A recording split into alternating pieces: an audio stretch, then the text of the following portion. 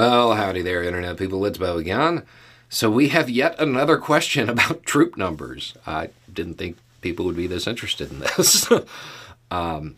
This one is related to the United States.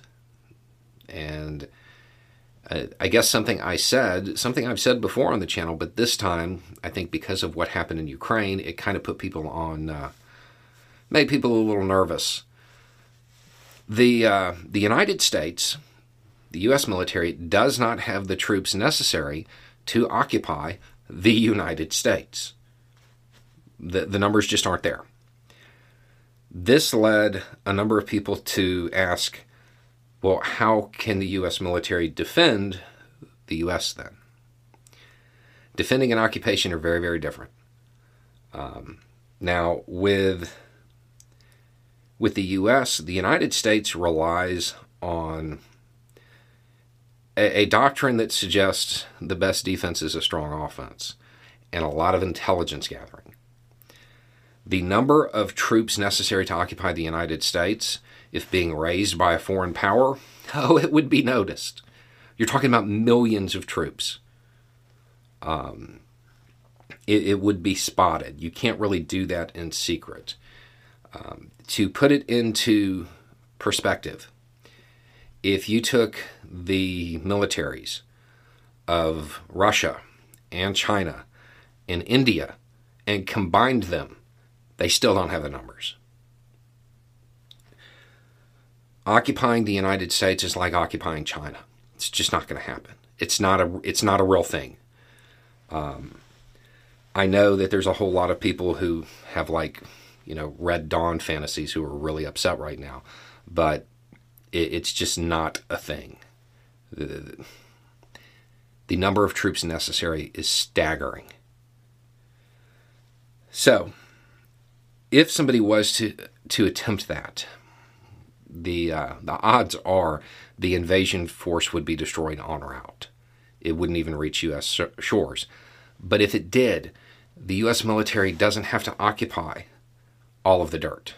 It just has to create a line and trust that the Americans behind them are going to stay on their side.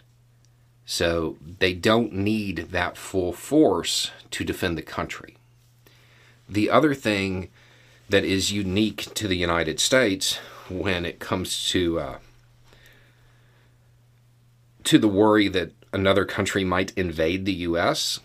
is something that is just purely American.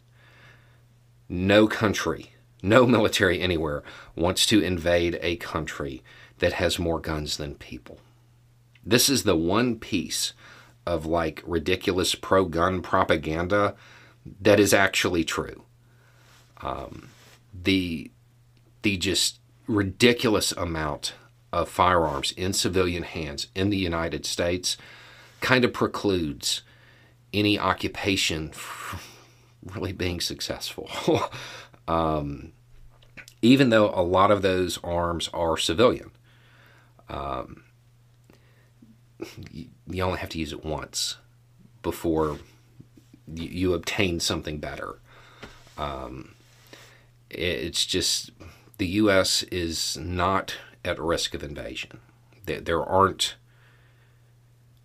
isn't a single country that has the troops, and even if you combine some of the largest militaries on the planet, they still don't have the troops.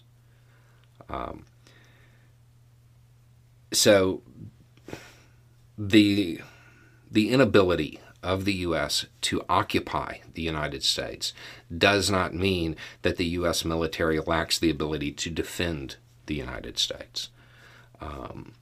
This question came in a number of ways. One was well, why are we spending so much? Be glad we're not spending enough to occupy the U.S. because that would, if you think the budget is bloated now, and then I feel like the other questions came from a place of genuine concern, like the U.S. is not up to the task. The U.S. would meet any possible invasion that would have to cross the oceans in the air. this is not something that people should worry about. Anyway, it's just a thought. Y'all have a good day.